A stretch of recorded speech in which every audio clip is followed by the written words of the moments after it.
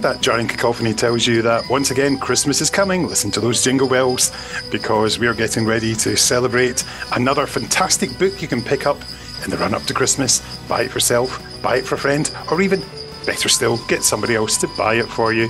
Get it on your Christmas list. You're listening to the Power of the Three podcast. I'm Kenny Smith, and here with me, looking stylish and suave and not at all looking as if he'd just fallen out of bed half an hour ago, the man who is a living legend in his own bath time, it's David Steele. I've not even had my bath yet this morning. I'm disgusting. Hello, listeners. Welcome back. Thank you for joining us. Yes, back with some more suggestions to put in your letter to Santa this year. I'm definitely going to get a copy of the item that we're here to talk about today, quite frankly, because I've been told an aspect of detail about it that has me going, ooh. Absolutely. So I'm very intrigued. Yes. Today, I believe we're talking to the lovely Steve Cole. We are indeed, about his new book, Doctor Who, 10 Days of Christmas, which features 10 stories featuring David Tennant as the Doctor. And we're getting stories with him as the 10th Doctor, but also the 14th Doctor makes a guest appearance as well. Interesting. Ooh, so yet another story. So they're managing to shoehorn all these extra stories in, so it's not just the 3 appearances on the telly. So who knows, this Doctor could live for 1,000 years, for all we know. Listeners, we're recording this episode on Wednesday the 6th of December, so it's a few days before The Giggle is broadcasting. Rumours of, I read something, I think yesterday or the day before, I'm not going to say any more about it. I read some sort of thing that apparently there's rumours going around about something, and I'm like, really? And it's kind of pertinent to what Kenny was just saying. So, we'll have to see. Anticipation's huge. I'm not really ready for DT to leave again, quite frankly. I don't want him to go. I don't want him to go either. So the fact that Mr. Cole is kind of has got very very cannily put together a book of stories featuring his Doctor is a lovely soothing balm to those of us who are going to feel the loss after this Saturday. Listeners, I should tell you, I'm working on Saturday. This is the first Regeneration story that I'm not going to see live since episode 6 of Planet of the Spiders, probably. Which I guess my mum and dad probably were watching when it went out, because I saw Legopolis, obviously, and Androzani and Time the Rani and everything else. But because of the shift and the big long job I'm on over the next couple of days, I'm probably not going to see it either till late on Saturday night or early Sunday morning, or maybe even Sunday afternoon. So pray for me, and please don't contact me directly with spoilers. Absolutely. You know that I won't. Absolutely won't. This book is definitely good for your David Tennant Doctor requirements. As we've got him, he's here with his TV companions. There's Rose, there's Martha, there's Donna. He's travelling solo, and there's a really good mix. I mean, there's a mix, written in the first person, just your standard piece of fiction with narrative. It's a really good mix, and no matter what your mood, you'll find something funny, you'll find something a bit more serious, and it's a really, really great mix. I've only read the PDF, which the BBC sent me, but It's highly enjoyable. But of course, there's the one story here, which is story number 9, Dark Waters, which straight away you look, the very first line reads, Mr. Jackson Lake in the form of a letter. And yes! Of course, Dave, you better tell everybody why you're delighted. Oh, because it's my favourite new Who Doctor Who story. I love The Next Doctor. It's great. I've talked about it before on the podcast, I'm sure. The brilliant guest performance from David Morrissey, the brilliant conceit, the brilliant idea, Cybermen in the Snow, all sorts of stuff. Victorian Chocolate Box, London. It's glorious. So yeah, it's very exciting that that's happening. And that's probably, listeners, let's be honest, that's probably what swung me towards definitely committing to getting a hold of a copy of this. Whether or not I get it from Santa, whether or not I buy it myself the next couple of days. Well, actually, won't be the next couple of days. I'll probably start next week before I get a chance. But no, I'm having it. Absolutely, living at large. Would you let me tell you one little thing about it? No, I don't want any spoilers. Okay, please. no spoilers at all then. In fact, okay, well, if you don't want spoilers, why don't we just hear from Mr. Cole? Straight to Stephen. Superb. Yep. Hello, I'm Steve Cole. I am the author of The 10 Days of Christmas. Hello, Steve. Welcome back. It seems like only a few days since we last saw you talking about Sting of the Zygons. Minutes, I think it was. Yeah, it was such a memorable experience for us both.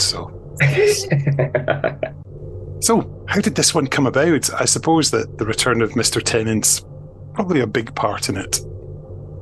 Well, yes. I was contacted out the blue by Tom Rawlinson from Penguin Random House, who oversees the Doctor Who list there. Now, I'm project editor on the BBC books list, which are the ones that are aimed slightly older families, while Tom looks over the younger titles in-house. So I'd not talked to him before or had much to do there, so it was a very nice surprise to hear that he would like me to contribute to that range, and a series of short stories, all for the Tennant Doctor.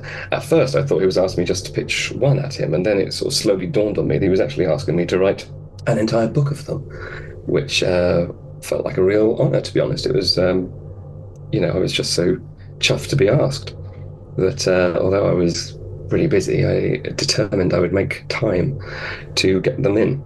So that's how it came about, really. I was just approached, and I came up with a lot of ideas, and most of them made it in. So what time of year were you approached? Because I always imagine that writing Christmas stories when it's not Christmas time is an interesting experience. Well, yes. Well, I'm going to look this up, because I was just thinking exactly the same thing myself. And I can exclusively reveal that I was approached in January, the least Christmassy time of all. January 2023, I was asked if I was interested in writing this David Tennant short story Christmas collection. But that's all right, because I'm in a fairly Christmassy frame of mind all year round. When I was a younger person, I used to start celebrating Christmas in August. So given the opportunity to start in January, I'm in like Flynn. It's actually not so different from when I've been asked to write, Christmas editions of my series like Astrosaurs and Astrosaurs Academy and The Cows in Action. You're always asked to write them, around about 9 or 10 months before they go on sale, because that's just publishing deadlines. So yes, I'm no stranger to celebrating Christmas in January. It just seems madness, but just sort of, if only dash a month earlier, and it'd have been even more. You'd have had the tunes on and a little bit of Slade here and there, but still. Well, yeah, indeed. And to be honest, I didn't actually start writing them until much later, about March, April time. So it was, but they were gestating the back of my mind. When I came to actually get down the outlines, I actually had this very fevered day coming up with 10 short stories for it, because you can't just write the same Christmassy type story in 10 different ways. I was interested in thinking about what Christmas means, how it might be celebrated by Earth colonies elsewhere, the kind of the themes of Christmas, how it is to be away from loved ones at Christmas.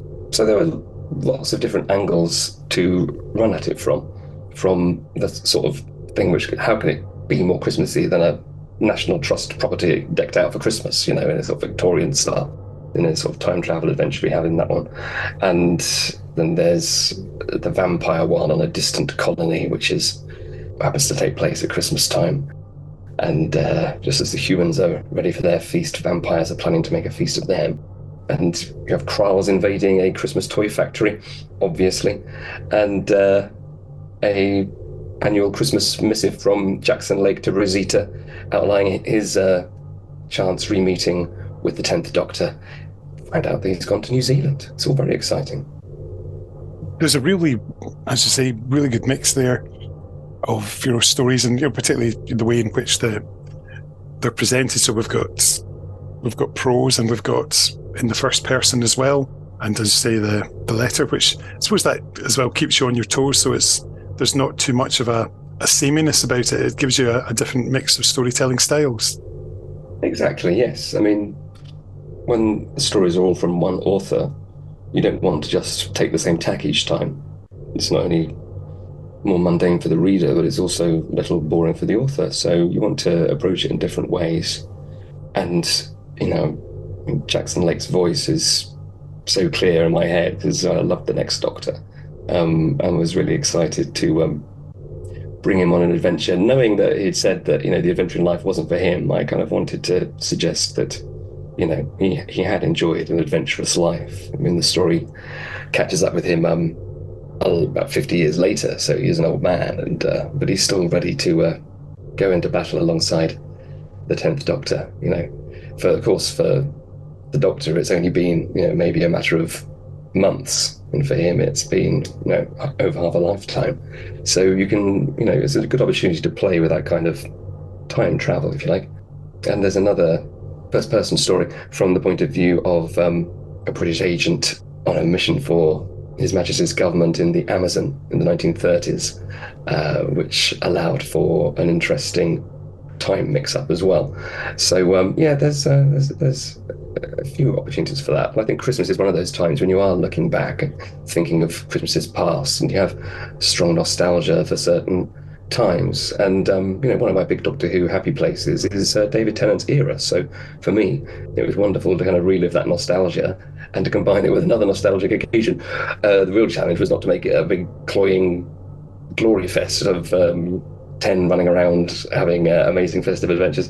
It was wanting to do something, as we mentioned, just in going in lots of different directions. Some more thoughtful stories, some knockabout romps, some more sinister ones. Because, of course, Christmas is a great time for ghost stories as well. And I've always loved a Christmas scary story. You're not the only one. You're not the only one, I can guarantee you that. And there's something that's particularly joyful is that no matter which 10th Doctor era you like, whether it's with Rose, with Martha, with Donna, or travelling solo, there's something there for everyone. The fact that we can get Martha in a Christmas story, which she never got on TV. Well, indeed, and that was one of the things I felt I had an opportunity to do. So that was really nice. And as The Runaway Bride, I think, is probably my favourite of the Tennant Christmas specials. It was really lovely to have Donna and Ten having a full-on Christmas adventure as well in Not a Creature Worth Stirring. So yeah, it was a great chance to catch up with old friends. And of course, for me as well professionally, I was one of the first writers for David Tennant's Doctor with The Feast of the Drowned. I remember going over to Cardiff to watch rough cuts of Christmas Invasion and Tooth and Claw in New Earth to get a feel for this new Doctor. And I'm thinking, God, when was that, like 17 years ago or something now? 18 years ago?